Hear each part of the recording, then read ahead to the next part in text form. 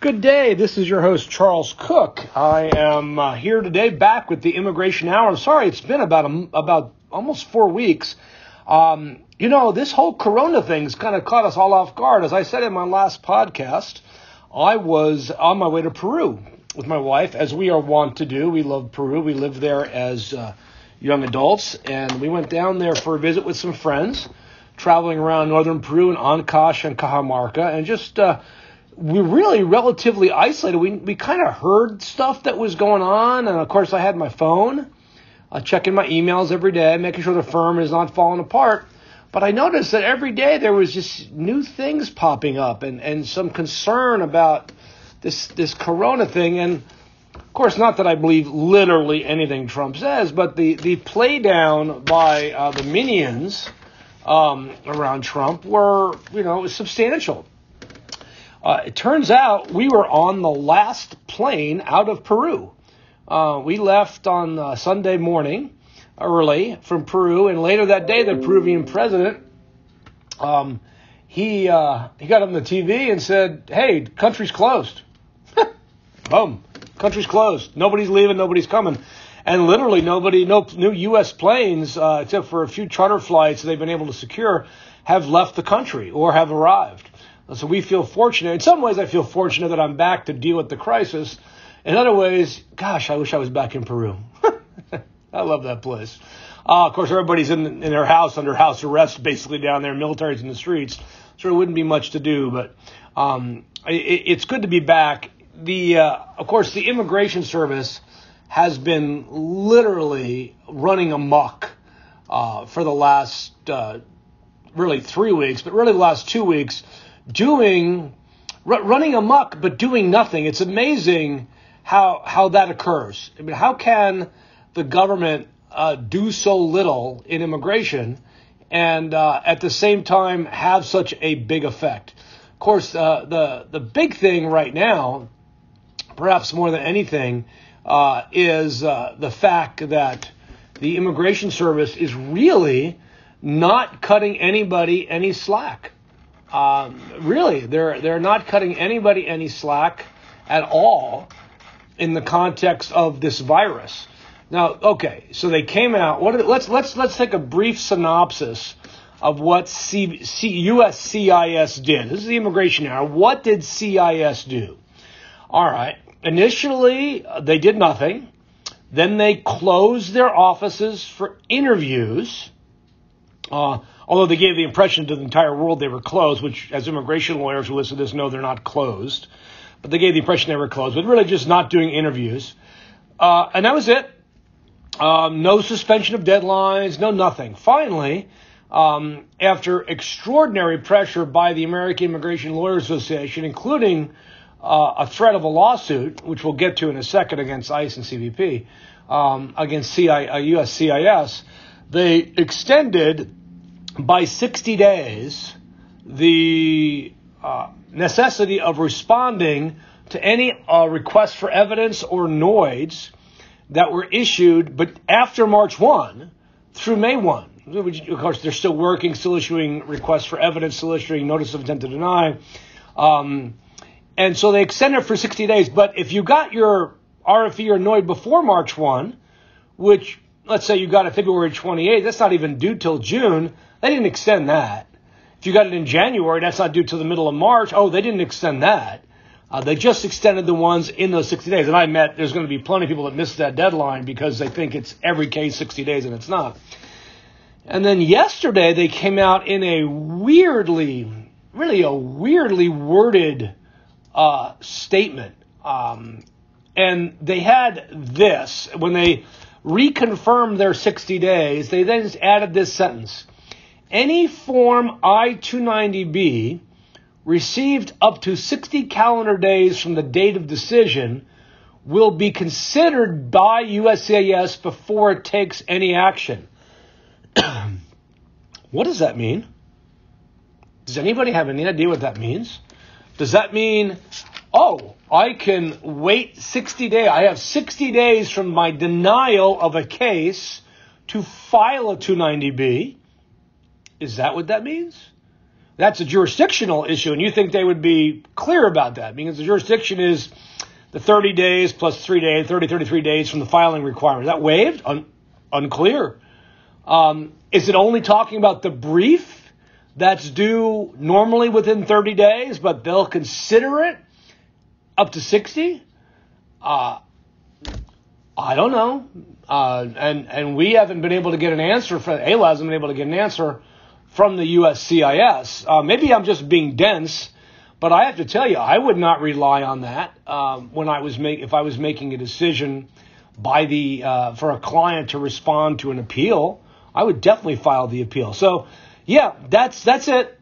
That's really all they've done. Now, we do know that they apparently are now waiving interviews on employment-based cases, not because they announced anything, but because they are now asking for medical exams from individuals who had filed the adjustment of status without the medical and employment-based cases. They're asking for those and adjudicating the adjustments of status. So they apparently have now waived the extraordinarily useless and gigantic waste of time program instituted by one of Miller's minions to interview everybody who's getting a green card. So thank goodness that stupid program, at least temporarily, has ended. So they did that. Nothing else. No, nothing else. We know the H-1B lottery. Congrats to all the lottery winners. So, winners. That's my New York Eves coming out. Lottery winners. It looks like at least a 50% approval rate on the lottery, which would suggest that less than 180,000 applicants. So fewer applicants than previous years. Curious, because this corona thing hit literally, bam, smack dab in the middle of the program, and just bam, they slammed right into it. What does that mean? And it looks like it resulted in a lot fewer applicants getting put in that last week of March. I would love to see the week by week numbers for the lottery. And my guess is that a vast majority of the lottery applications were put in early March. And I'm going to guess that very few in the last week, because the timing of this corona thing hitting us was just perfectly timed to get employers not to file H-1Bs. Really, it was really kind of stunning that that's the case. We've got that. That's all that USCIS has done. Which, of course, would you expect any more than that? My guess is no. No, this is about from an administration that is hell-bent on deporting as many people as they can, on limiting the number of people who can come legally to the United States, and doing everything possible to narrow that down. This is about what I would suspect. Now the sad part is asylum interviews which is sad. You have to do this, but asylum interviews are stopped for affirmative asylum cases, and it's just really striking that they have not basically suspended every deadline. Now, you have to ask why. Why is CIS literally this terrible employer that makes people come to the office every day and work? And the answer is actually no. The service center employees, many of the adjudicators, have worked from home for years. And in fact, as part of their most recent collective bargaining agreement, virtually all of them can work from home. And so they continue to do the same work. Now you're wondering, are they literally hauling the files to their house? Well, yeah, they were. Guarding your client's files all over creation to get back home and work. Now many of these files are of course, electronic and make for easier work-at-home options. But think about that. That is exactly what's going on. So USCIS has made these minor changes, and I don't expect them to make any more. although we have asked and sent a letter to them urging them to make substantial changes to how they run their outfit, I don't suspect that we'll be seeing any of that anytime soon from the Immigration Service. It's just not them. It's not just who they are. It's not their leadership style, and certainly not under the current administration are they going to do anything to help immigrants. So that's USCIS. Thank you very much for virtually nothing. Now, from an ICE perspective, what has ICE been doing? Well, ICE, at least initially said that they were suspending deportation flights, but that turns out not to be true. They are actually still doing that. This is March 17th. They announced that flights of Hondurans and Salvadorans from the U.S. to Guatemala under the ACA, this is the asylum treaty they forced Guatemala to sign, that ended. But it also said that the deportation, these are what we call deportation flights, have ended. But they're still deporting people, including at least one young man with corona that they deported to his home country. Nothing like spreading a little disease and disaster in other countries instead of treating the problem ourselves. Has ICE also announced that they were suspending operations except as it pertained to criminal aliens, and I love how they say that, criminal aliens. Well, it turns out that on March 17th or March 18th, ICE showed up at the home of a United States Army veteran who happened to have been a permanent resident of the United States. This is a Gulf War veteran and from the Army. And he had previously been granted 42A relief by an immigration judge. He suffered extreme PTSD, and after his service, he ended up being arrested and convicted of a crime that made him deportable. And he ended up going to jail in the early 2000s, but the immigration judge granted him relief from removal. And he was granted 42B. Unfortunately, PTSD doesn't go away without substantial treatment. And unfortunately, this individual did not continue with the treatment that he was receiving, or really even have the opportunity to have the treatment effectively carried out for him. And he ended up committing another crime. It was stupid, but it did involve drugs. And because it involved drugs, he back in 2007, so about 5 years after he's granted 42 relief, he gets arrested, pleads guilty, and then nothing. Doesn't even go to jail. The court, of course, sentences him to jail. He doesn't serve any jail time. And since 2007, he is married. He has cleaned up his life. He's an overall good guy who still suffers from PTSD, but also has severe physical health challenges, has extreme case of diabetes. I showed up at his house at 6 o'clock in the morning on March 18th and knocked on the door and then showed him a picture of somebody. Hey, do you know who this person is? And he goes, that's me. Well, would you step outside, sir? And he steps outside, as a good military guy would, and they arrested him. They put him down on the ground and arrested him. And his wife came out. Of course, what are you doing to my husband? And, oh, ma'am, your husband's a threat. And they took him down to the Irwin Detention Center, where he's now been for almost 2 weeks. He has been extraordinarily mistreated down at the Irwin Detention Center. This morning, I received an email from his wife. She said, quote, I am concerned about my husband's health. On Friday, my husband began vomiting until he passed out. His cellmate begged the guards to help him and even got into an argument with with her. When they finally arrived to take him to medical, his blood sugar had dropped. He said that his heart races and he becomes disoriented at times. The doctor changed his medication dosages again, which is terrible for a diabetic. He has lost 9 pounds in the 10 days he had been there. He's afraid they're going to kill him by changing his medication and not administering it as they should. At times they give him insulin and then refuse to feed him for hours. They are throwing his body out of balance after he worked so hard to maintain his diabetes while he was at home. And wife's very sweet. She says, I understand this takes time.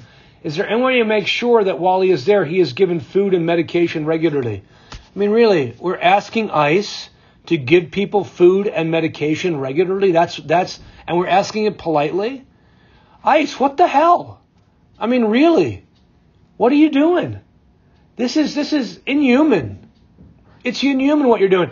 And when we ask them to release him under a humanitarian grounds, he's not a flight risk. He's been living in the same house for 20 years. He's a U.S. Army veteran, for God's sakes. And he's still a permanent resident of the United States. And they said, no, he is a risk. He's a danger to the community because of his conviction for drugs 15 years ago, during which time he's done nothing against the law. Yeah, that's who ICE is protecting us from. Where our bigger concern is, and eventually it will happen, that Irwin has a corona case. And here's a man with compromised immune system, compromised health. He could easily die there. And yet, ICE blithely goes on as if nothing is wrong. This is something that I'm just still stunned by. That the only reason that ICE could really justify keeping him was because they have to pay for the bed anyway. They have a contract for X beds. We got to pay for the bed anyway. They're not doing anything to help this guy.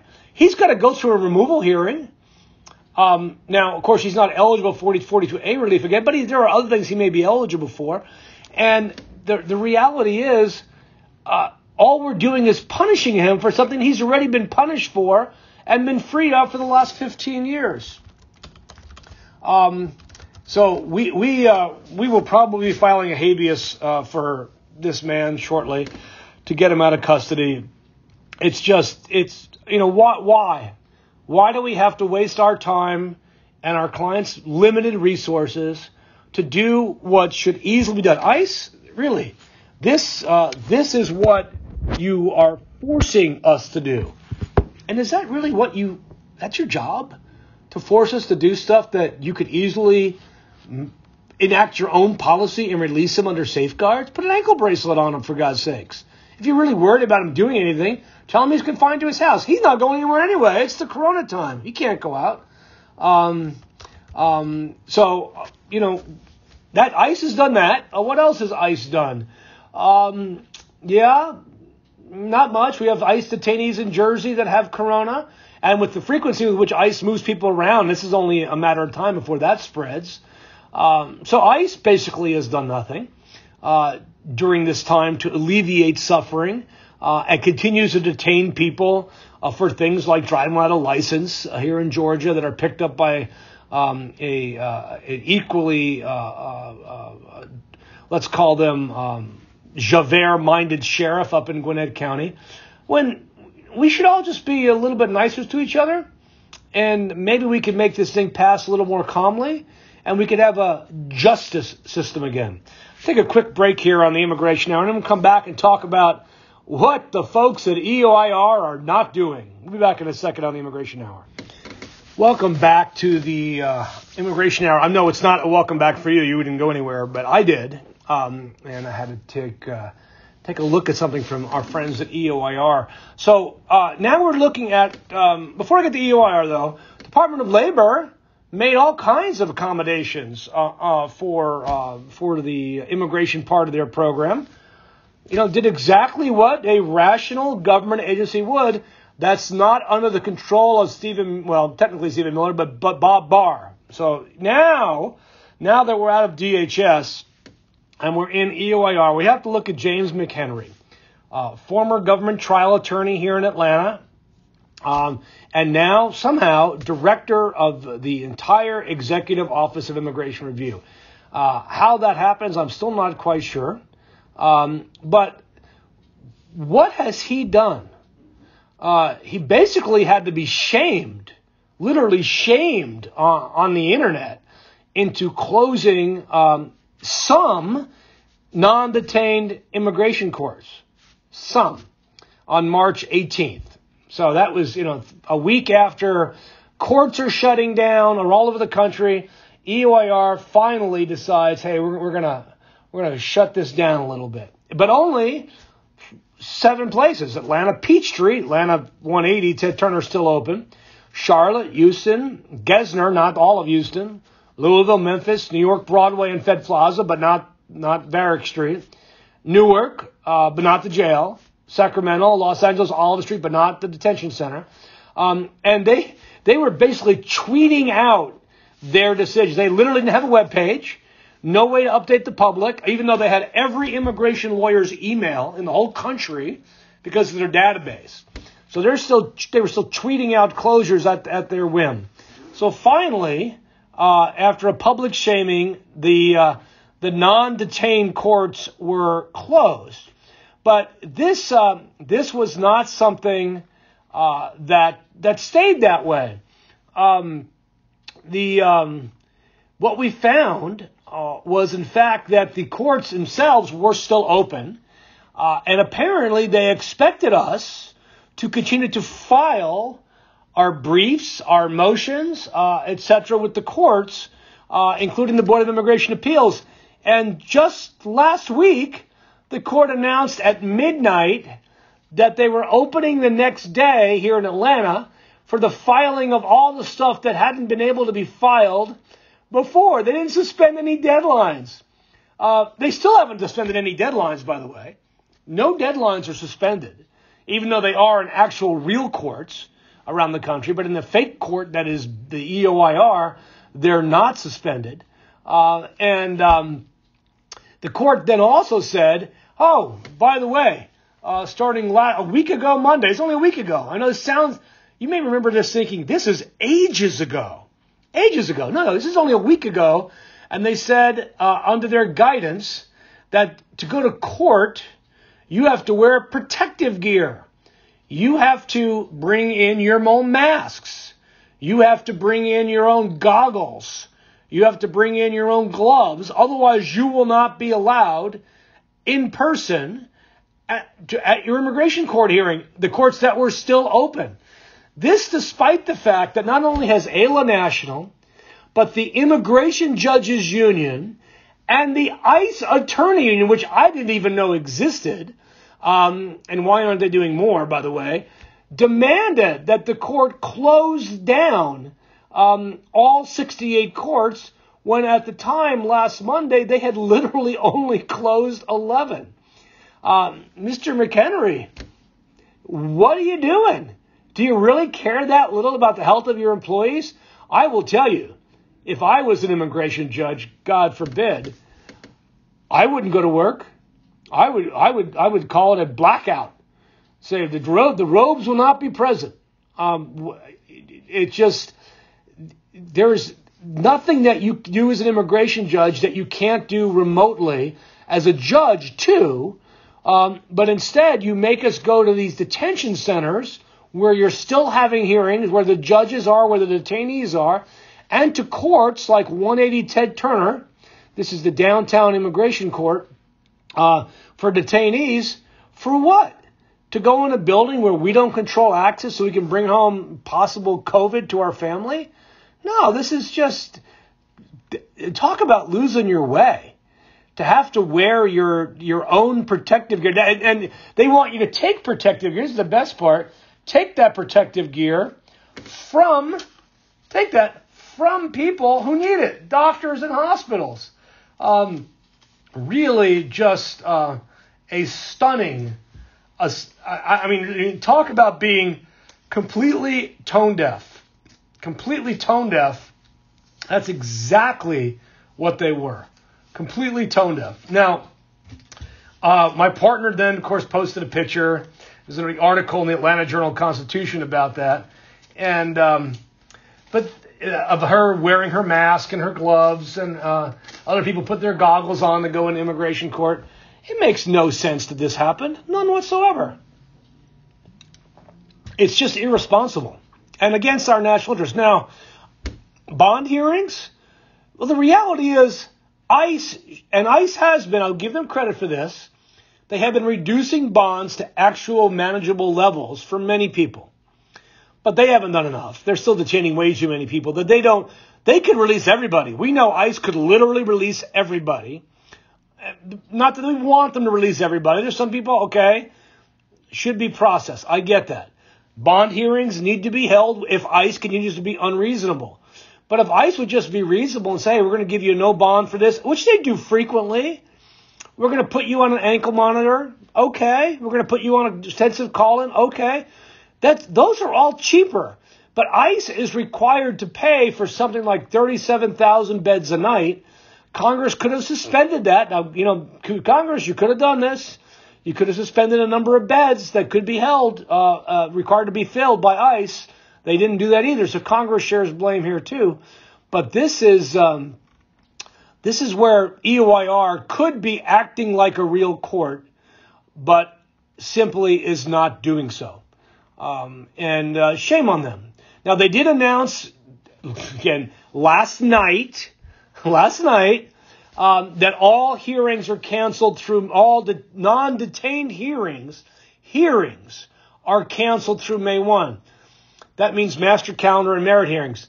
But that does not mean the deadlines are suspended. So you still have docs due, documents are still due. You still have a brief due, brief is still due. This is just crazy. Absolutely just crazy. It's funny, at least one of the tweets that came out from EOIR has been deleted, a status page, an update, and I tweeted out to him he's found a way to well and truly screw as many immigrants as possible while at the same time eviscerating the Constitution. A twofer.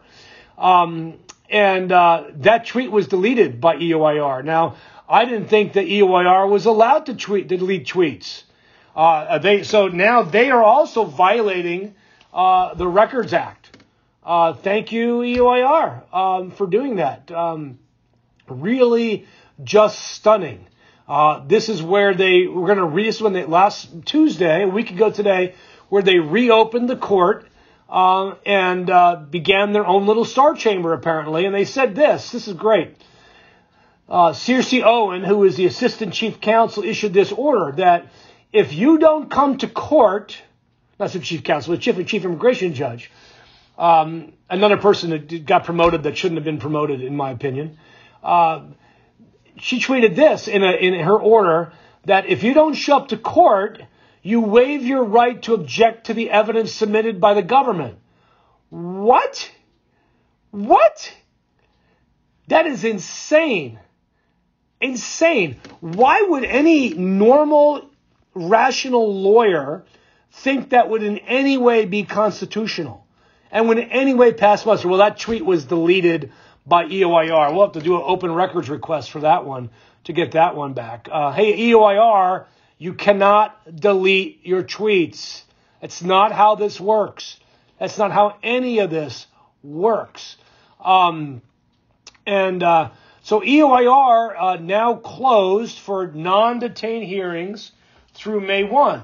Now, as a law firm, we do a lot of work in immigration court.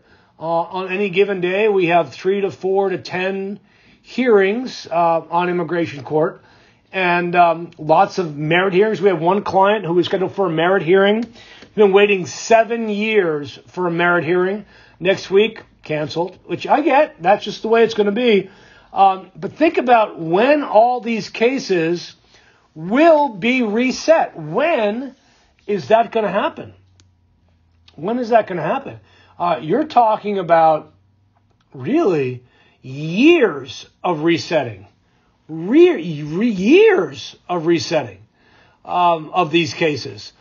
So people, I don't know if Trump's going to get reelected or not. I mean, obviously I have my opinions on that, which you all know and understand.